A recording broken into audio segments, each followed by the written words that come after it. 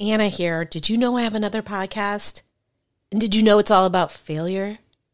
Well, at this point, you'd have to answer yes to both of those questions because I just told you.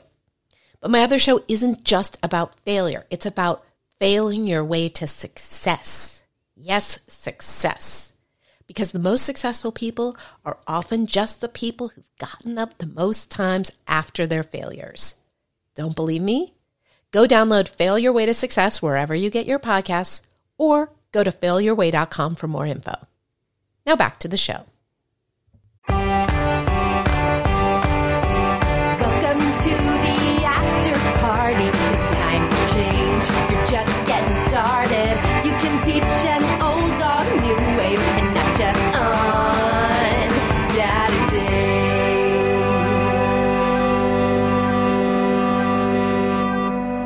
Hey, this is Anna David. You're listening to After Party Pod, or more accurately, you're about to listen to After Party Pod. It's a podcast about addiction and recovery. It's released every other Friday. I say Friday. I even say that to myself, yet I load it on Thursday, sometimes even Wednesday. I don't know why. It goes on to SoundCloud a little bit earlier. This is all terribly disorganized, but anyway, that's what you're listening to. It's been around for a couple of years. Every other week, I speak to a actor or a writer or a comedian or a none of those things about their own addiction and recovery and other things. Today, my guest is a lovely lady. Wait, hold on. I didn't get into anything else. What else do I want to tell you? I'm going to get into the lovely lady in 2 seconds. After Party Pod is a part of After Party Magazine, which is a website that I run, and we post 2 stories a day about addiction and recovery. But After Party is a part of rehabreviews.com, which is the most comprehensive rehab reviews information site out there in the world. We have, 3,500 reviews of rehabs. I bet you didn't even know there were that many rehabs to review. If you are looking for a rehab, it is the resource. We have them for all price points all over the country. It's all on the site. So go check that out. And also check out Danielle Stewart and I now do something called After Party Answers, which is a video series where we answer a listener's/reader's question every week. We post it on Wednesdays. If you have a question you would like us to answer, all you got to do is email info@theafterpartygroup.com and we will answer it. Also, you can sign up for our newsletter, and if you do that, we will give you a free copy of our ebook, How I Got Sober, 10 Addicts Share Their Stories. All you have to do is go to afterpartynewsletter.com, and it is yours. It's $1.99 on Amazon, so I just gave you $2. You're welcome. Now I'm going to get into the lovely lady who is my guest today. Christina Beck is a director, writer, actress. She was in a bunch of Penelope Spheris movies growing up. She was in Suburbia, Boys Next Door, Dudes. She was a punk rock chick. You'd never know it today. She's this beautiful, refined blonde, but she was a punk rock chick. And so she now has a movie out, and it is called Perfection. She wrote it and she stars in it and directed it, and it is her movie. And as she explains, she explains in this interview how you can see it, because you can now see it. It's been doing the festival circuit, and it's been a long time in the making. And the movie focuses on a topic that is one that makes people very uncomfortable. It is self-harm. And it is disturbing, and it is real, and it is in the movie. And in this interview, Christina talks about her own experiences with it. We've done very few stories on After Party Magazine about self-harm, but it is definitely a topic that should be discussed more. I completely get people's reticence to discuss it, and it's real. And if you have any experience with that, and you want to share about it, you can email me. I respond to every email. You can email me about that or anything else, Anna@theafterpartygroup.com. That is it for me. Now I'm going to give you Christina Beck. I first started taking drugs by chewing blocks of hash. Oh my God. I think my copy has like blood stains on it from shooting up while reading it. Party animal. I hate to say that because that makes me sound Paris Hilton. I was on the, as I call it, the Autobahn to nowhere. I'm very lucky because would you have wanted to have a celebrity junkie for a dad?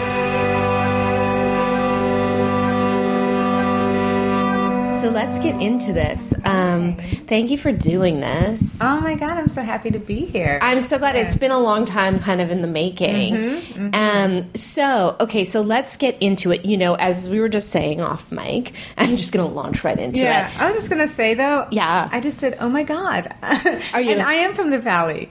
Did Oh you my know God. that? No, and but I never say that. I say it all the time, and I'm Do not you? from the Valley. Okay, well, yeah. Are you self-conscious that you said, oh my God? Well, I just realized that because someone said the other day, where are you from? And I said, oh, I'm from the Valley. And they said, oh, you don't sound like you're from the Valley. You don't. And I said, oh, that's interesting. And the first thing I said to you was like, oh my God. I love it. Where do you sound like you're from? Do you have a sort of, I'm going to say a slight accent of some, people say this to me, and I have none. Yeah, I I don't know. think I have one. You have a specific speaking voice. Well, I don't know what that means. It's completely unconscious, Right, but- as it should be. Well, I hope so. Yeah, I don't try to speak a certain way, but I guess it's just all my life experience kind of Comes into brought your me to. larynx, Yeah, and it yeah. all comes out with what you say. Somehow, Now, when yeah. you remember when the song, the Moon Unit Zappa song, came out, Yes. that was like such a big deal. So imagine in the Valley, Well, that you was a know- really big deal. Yeah, it's really funny because more than that, when the movie Valley Girl came out. Oh, was that after or before? They were both seminal in my seem- adolescence. Yeah, I know, mine too. Yeah. They seem kind of around the same time. Yeah. I don't know exactly.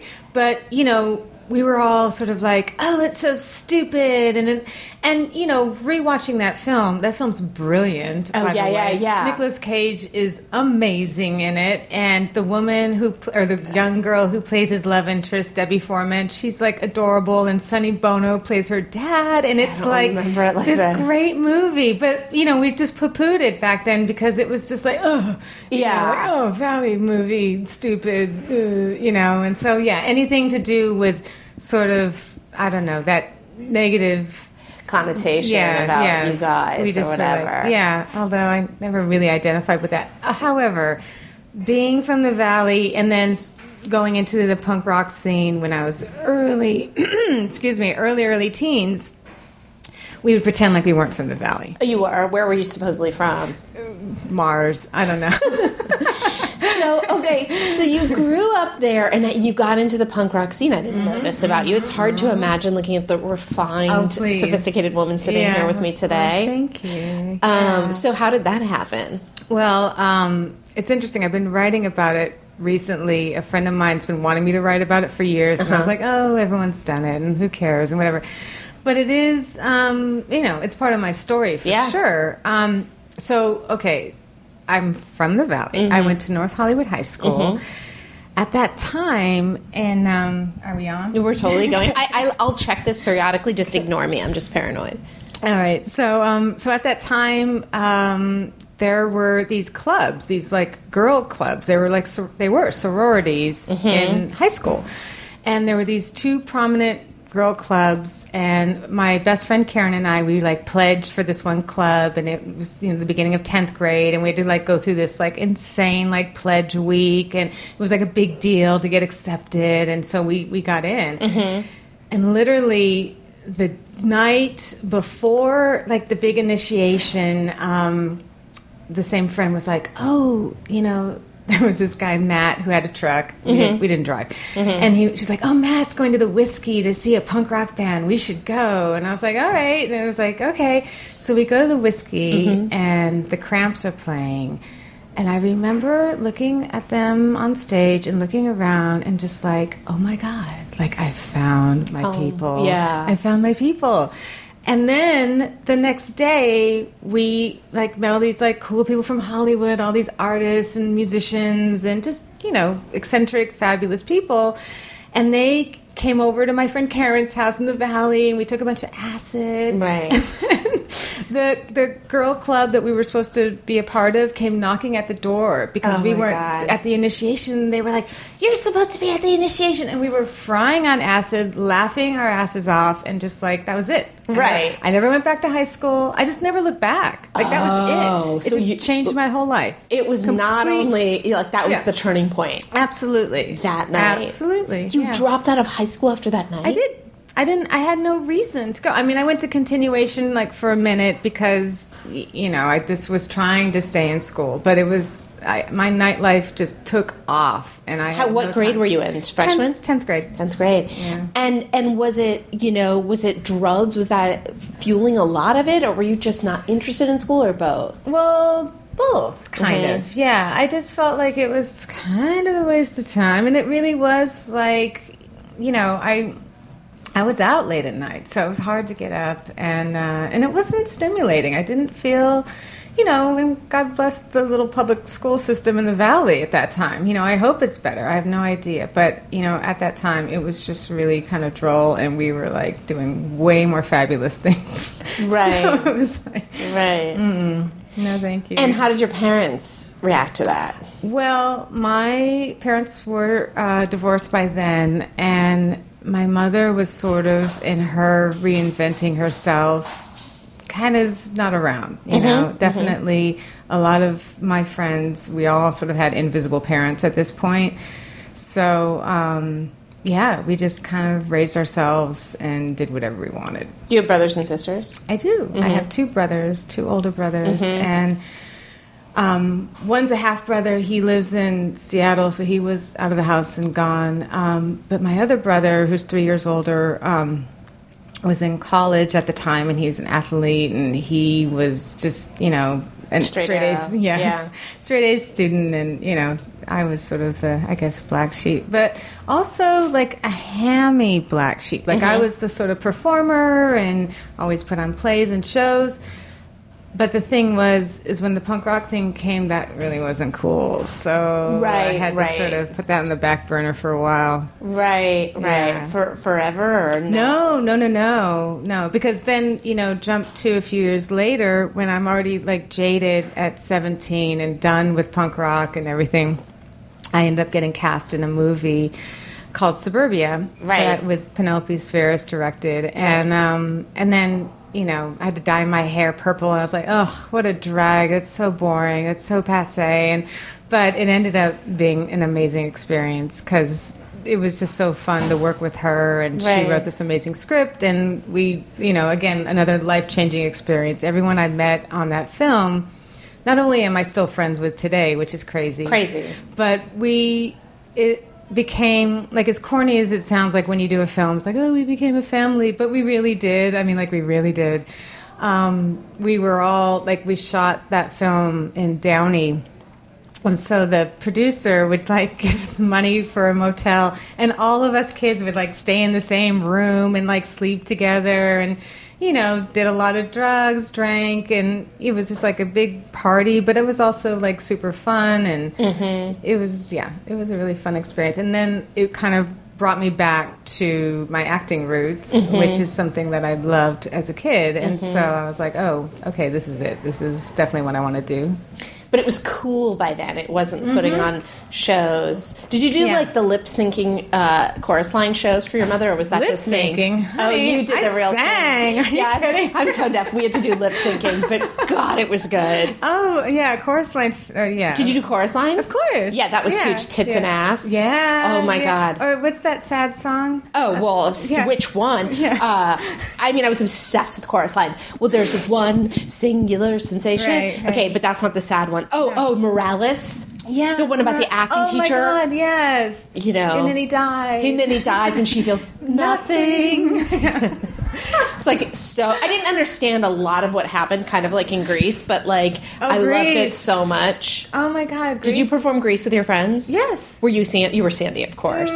No, I liked Rizzo better. Oh yeah, good taste. I didn't know as a kid. I didn't get that Rizzo was better. Yeah, no, Rizzo was a lot cooler. But there are worse things I could do. She got the great song. Yeah, that's true. So are you a triple threat? Are you a dancer, actress, singer? No, I'd love to be a dancer. I just never, I mean, I can move and stuff, but I didn't have that dancer's body. I didn't, I didn't have, I think, the discipline. I mean, that's just a Right. whole other thing. Yeah. I mean, that's a real commitment. Yeah, and it was definitely not cool enough for the kind of teenager you were. No. I did ballet. Oh, you did? Yeah, I was cool, but not punk rock cool. Like, I Yeah. still don't even understand. Like, I've never heard of the band that changed your life. Oh, never heard okay. of them. Oh. What did you say? What are they Cramps. called? Never heard of them. The Cramps. Nope. Yeah. So- they're great. Okay, and so then after, you rediscover acting, then what happens? Yeah. So then Penelope put me in 2 other films of hers, which were similar kinds of films. And just recently, they had a screening of this one called Dudes, which kind of came and went. It also, Flea was in it as well. He was in Suburbia, too. And John Cryer and this guy, Daniel Roebuck. And it's so... we saw it like a month ago. They had a thing at UCLA, like a tribute to Penelope. And so John showed up and Daniel, and it was like we were watching this movie and we're like, oh my God, it's so inappropriate on so many levels. Like, you Right. just couldn't make that movie today. But yeah, so that was fun. I played Lee Ving's girlfriend, and Lee Ving was a punk rock guy, like older punk rock guy. He was in a band called Fear, and he was kind of scary and stuff. And then he had like this whole acting career because he was in Flashdance, and he was in a bunch of movies. Who was he in the most important movie of my life? pretty Right? much. Who was he in I don't know, Flashdance? probably the bad, sexy guy. Oh no, Peter Green was a Okay. bad. And maybe who knows? But anyway, Yeah, I think he was. Yeah, or Okay. maybe it was Footloose. Anyways, they're all so different. Yeah, Stop. I grew up as a dancer. Stop it. Sorry. But then so I played his girlfriend, and then this other film that Penelope did called The Boys Next Door, Yeah. which is like nuts. It's with Charlie Sheen and Maxwell Caulfield, and they're these 2 young guys that go on a killing spree. And how did you get hooked up with Penelope in the first place? How did that happen?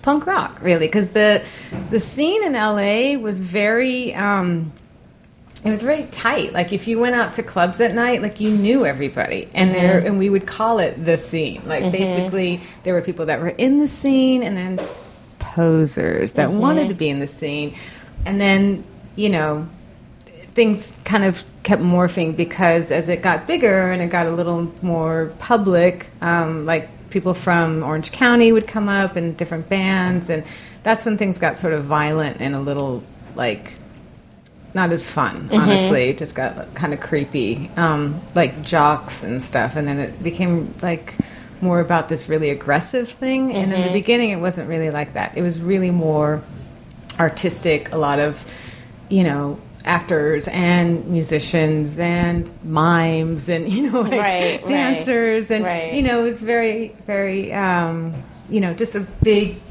bursting outlet of creativity, like in this small little area in Hollywood, and then it just kind of morphed into other things as things do.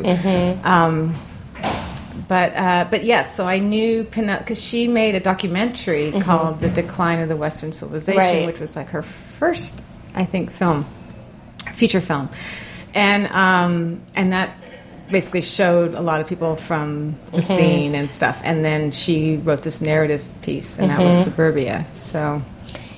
And so here you are having a great time, drugs, alcohol, all part of it, and what changed? Well, I really did always want to pursue acting, and I wasn't a musician really. Actually, from Suburbia, a couple of people, women, my friend Maggie and Mary, we formed a band. We were like an all-girl rap band. Nice. Called Toe Jam. Nice. And it was very fun. And there were these guys. I forgot what it was recently. Straight Outta Compton. Watching that movie, which was such a great film. Such a great movie. Oh my God!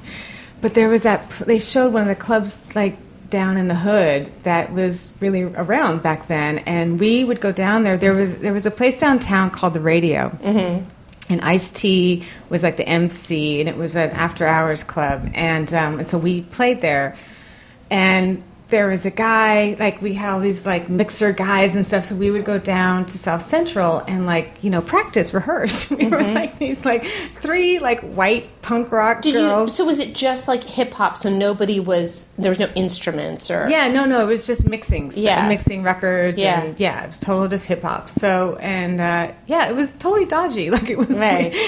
we, like, really stood out down there, and these guys were so cool, and they kind of loved, they were like, ooh, these freaky punk rock chicks are gonna come down, and we just thought of all these raps, and we were rapping ironically about drugs and like, you shouldn't do drugs. We were totally doing drugs. Right. It was kind of silly and really funny when I think back at it. But yeah, so we did that for a while, but then I moved to New York because I wanted to pursue a more serious acting career, Right. and all that. So I did that, and I studied, and that's when I started writing. I always was a writer, kind of just journaler kind of person, especially back when I was a teenager, felt very misunderstood and Yes. alone, and I would write a lot, just feelings and thoughts, which ironically is what I still do today. Yes. However, you can make a career out of it, as it turns out.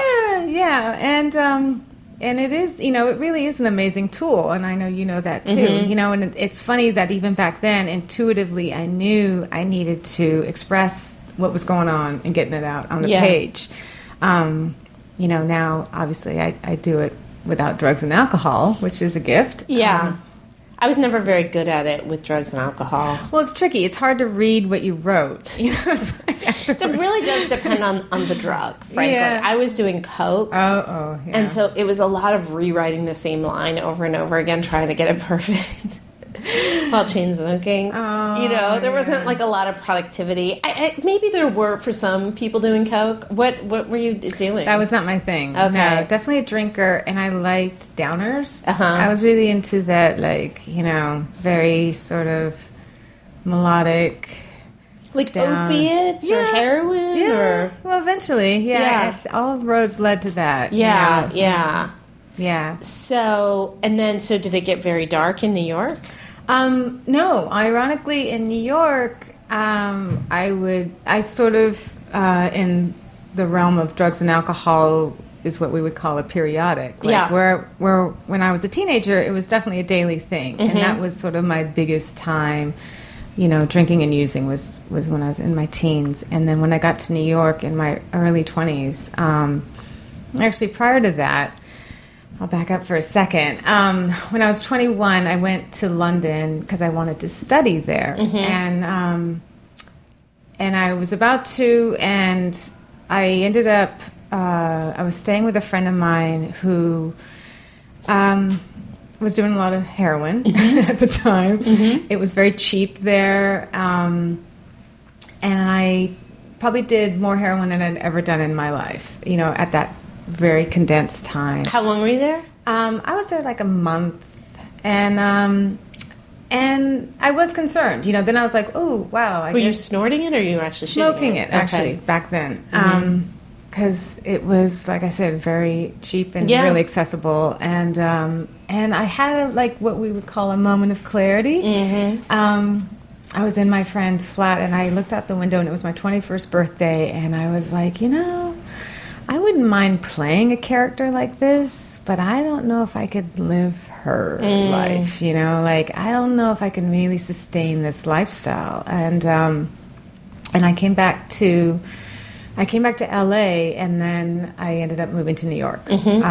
So by then I was not doing heroin. I stopped doing drugs, but then I drank a little bit, not as much, and I kind of sort of not consciously reinvented myself, but I was studying. I had this amazing acting teacher who was basically saying, look, you guys have to start writing your own projects because the business is changing and you may not get the roles that you want to play, but you can tell your own stories. And when was that? Ooh, she was really prolific in terms of knowing that ahead of time. Yeah, it pretty was prescient, because that's what they're now saying today. Well, of course. exactly. Yeah. I guess it kind of keeps turning over and over and over. But this was in the 90s. Yeah.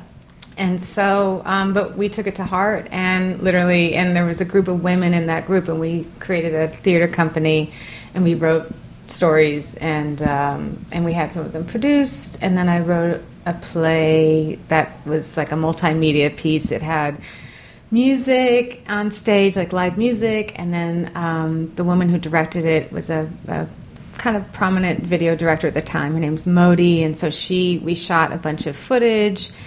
And so we had like the monitor on stage, and it was basically a story. It's called Truth or Consequences, and it's a story about a young junkie girl who lives with her parents in a motel room, and because they were lounge singers, and how, basically it has a horrible ending. Basically, everyone dies. Of course, right. Well, maybe a realistic ending. Well, possibly, but yeah. So that kind of started my my writing career more professionally.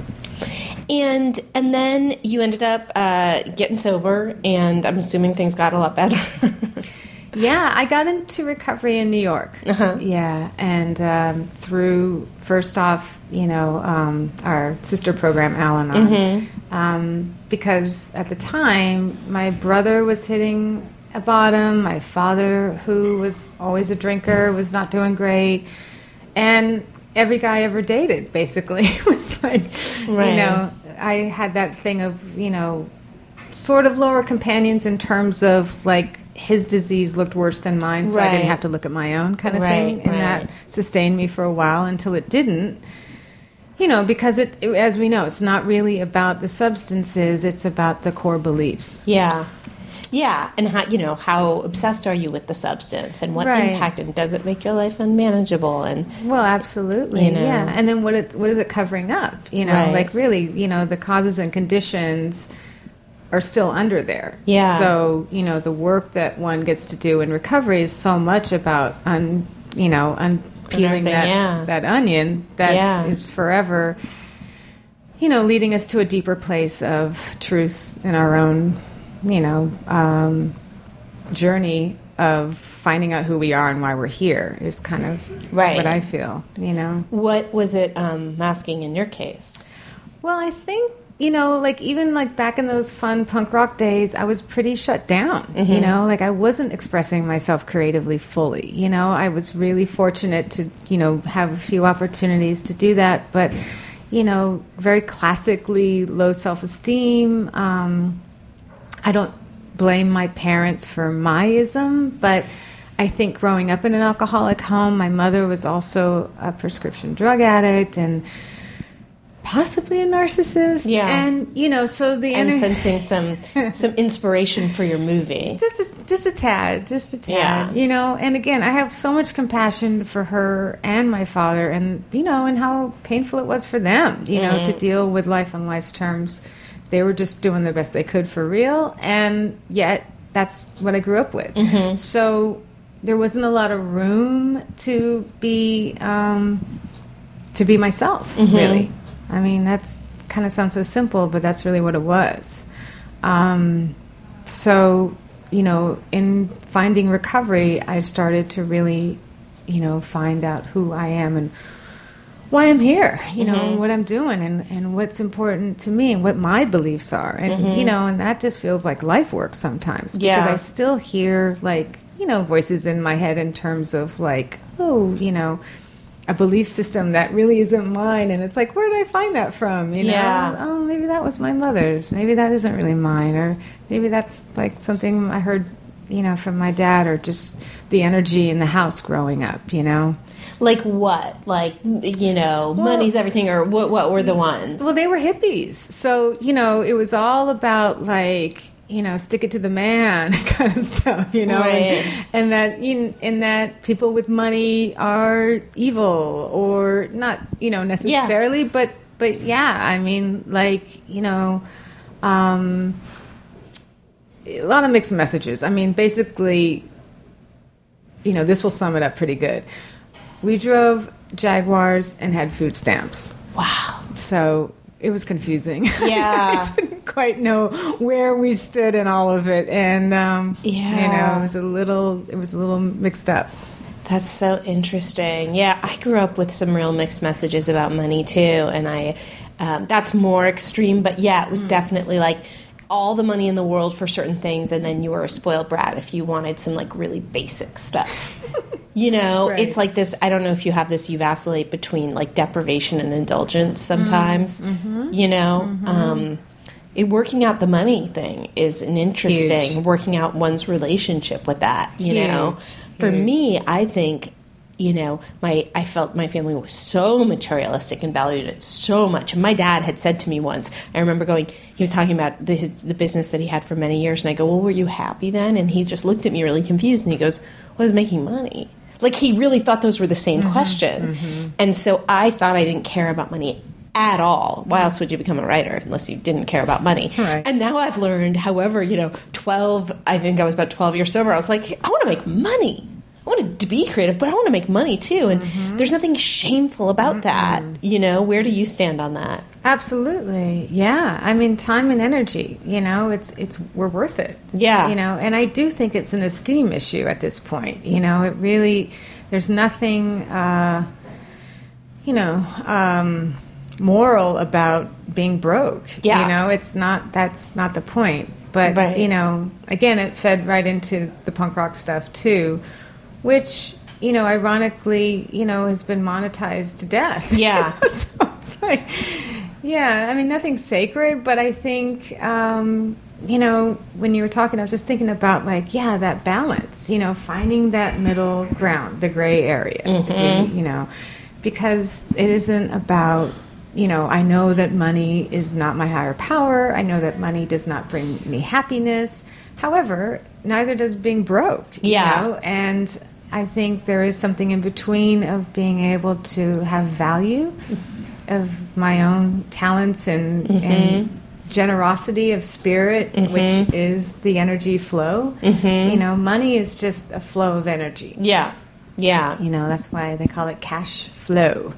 It's 'cause Yeah. it's just, you know, we don't keep it, we don't hoard it, but we don't, you know, it's like it comes and it goes, and it comes and it goes. And, Yeah. you know, finding that relationship with money and worth has, especially in later recovery, has become sort of the graduate school, you know, because it's one thing letting go of substances and stuff like that. But as we keep going deeper with the work, it's like, okay, I live in this world, and this is the Monopoly game that we all play in.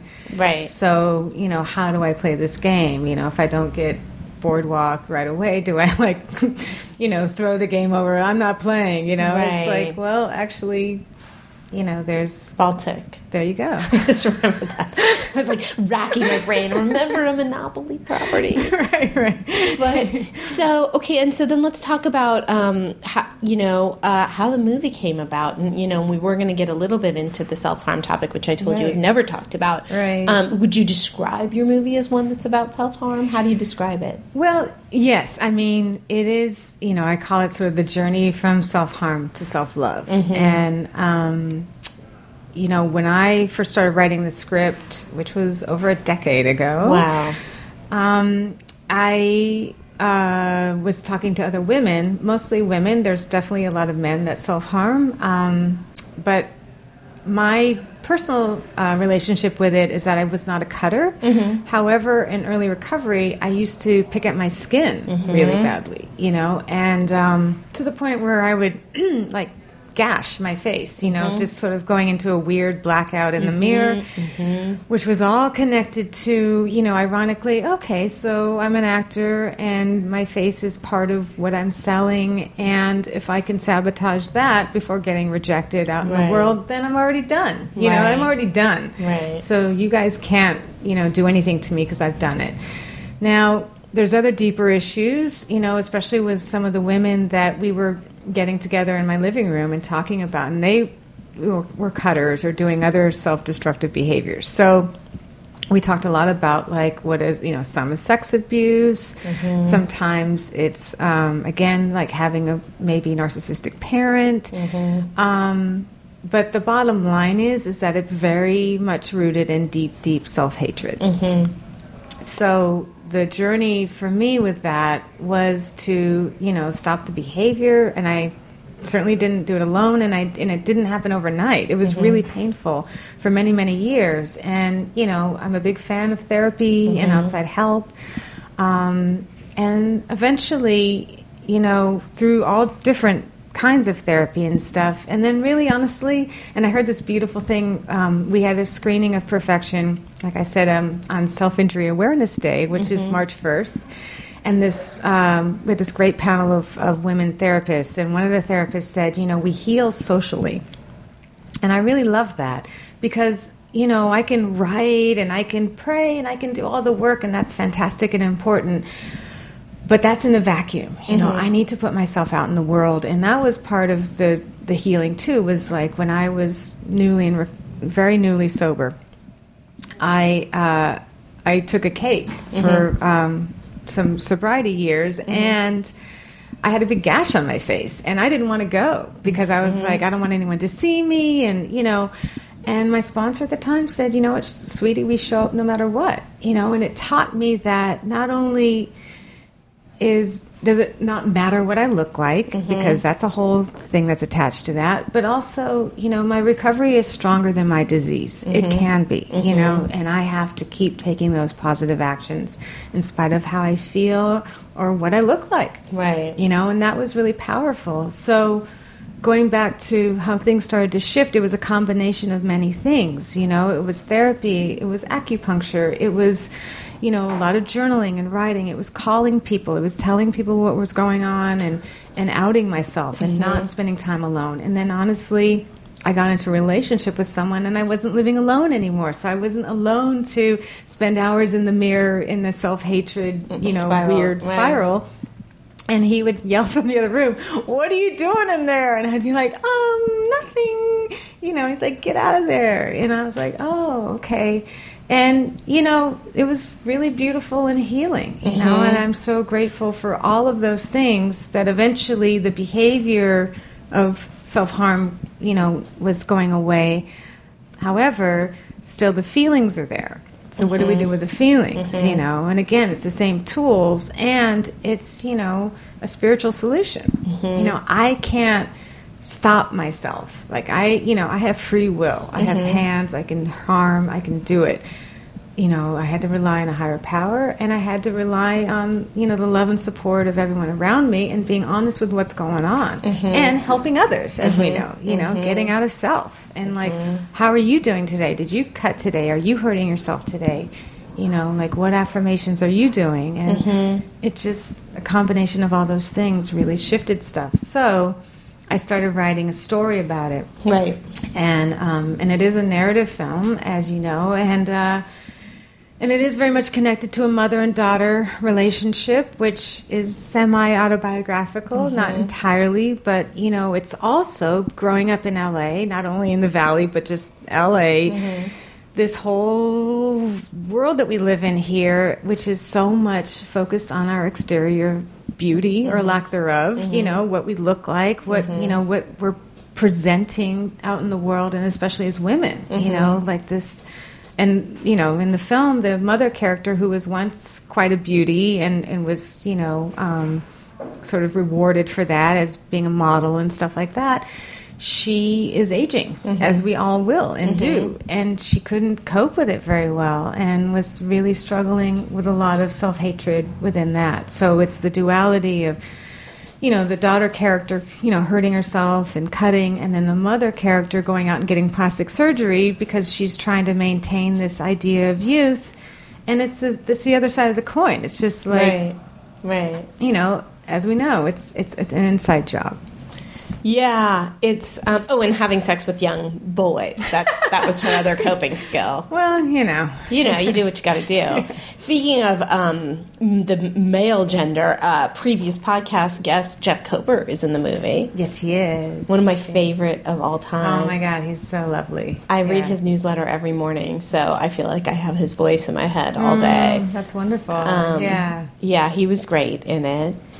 So what's the status of the movie now? How could people see it? Well, it's available on video on demand starting June 1st. Great. Through Verizon. Great. And it's through a network called Cinemois, which is a really kind of cool it's an international cable network that, they show a lot of foreign films and sort of classic films, and I'm very honored that they are showing Perfection as well. That's available, like that's sort of screening randomly, but it will be on their network to watch video on demand. This is such good timing then, much better timing than when we talked before. Absolutely, yeah. And so people can you have to buy it? How does that work? You just go to their website, and like again, it's connected with Verizon, and you can download the film. I don't know exactly how much it costs. But well worth it. Well, I should hope so. Yeah. So, is there anything else, we can start to wrap up. Is there anything else that you want listeners to know about your story, your experience, the movie, anything like that? Sure. Well, with this film, which is not only a journey within the film, to get it made was like such a journey.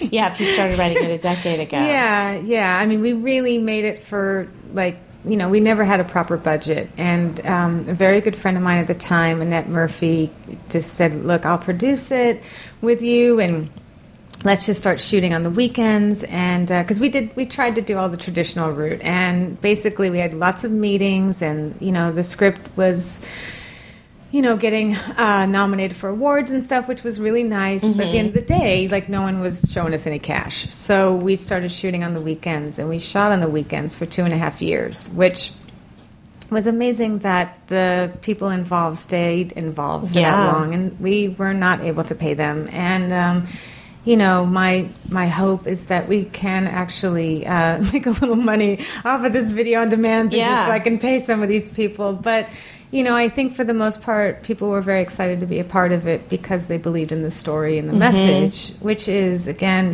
just that it's an inside job, and we can go from self-hatred to self-love, but we don't do it alone. And recently, it was suggested to do a little workbook to go with the film, because I have screened the film to treatment centers and women's groups and places like that, which I've always really wanted to. And so I've put together a workbook, which basically is 12 pages of different affirmations and, just part of the journey of how, one can start really focusing on different principles to help with whatever self-hatred's going on. If you're not even a cutter, but more, directed towards people that are into self-harm.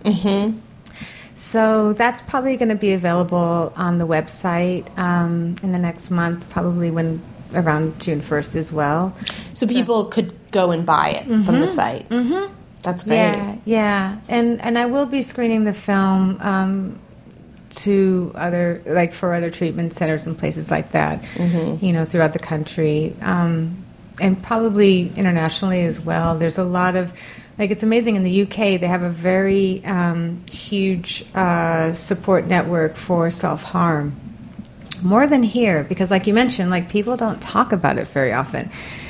And sadly, it's still very, very prominent in our culture, but it's the kind of thing that is not as sexy and glamorous as an alcoholic or maybe even a junkie, you have a visceral reaction to it. One does. Why do you think in England they're more open about it? I have no idea, honestly. I just think that somehow, I don't know. It's so weird because culturally they don't really talk about things as much, but for some reason the Brits are so weird. They're reserved, and yet they have the most scandalous gossip rags in the world.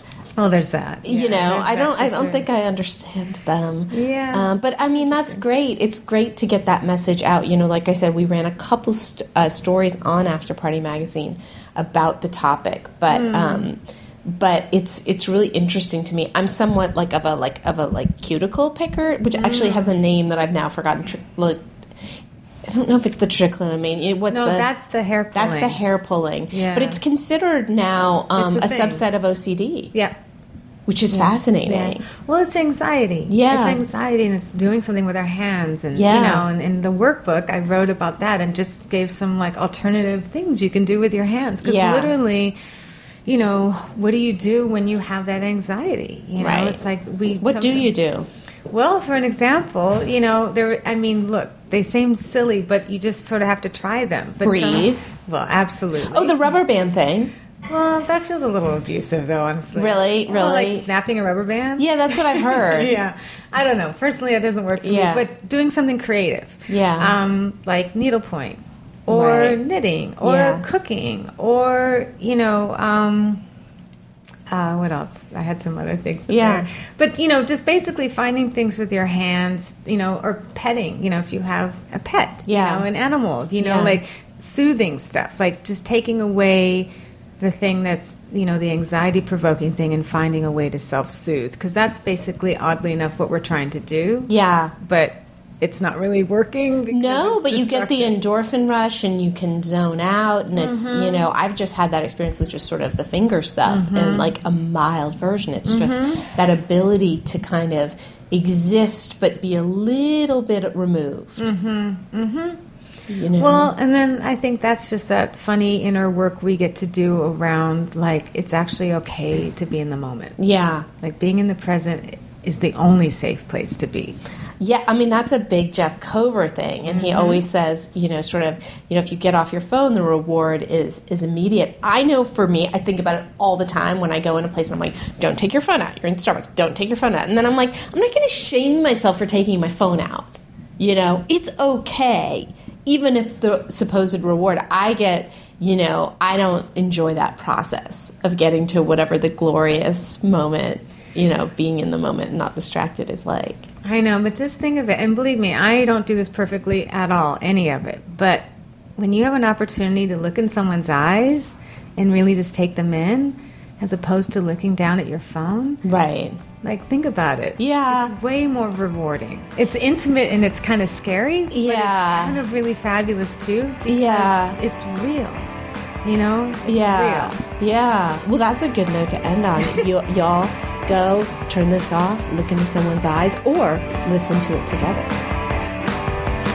Okay, so that was Christina Beck on After Party Pod, your favorite podcast about addiction and recovery. Speaking of which, if it is your favorite, go subscribe to it. Go review it on iTunes. We love you for that. And when I say we, I mean I. See you next time.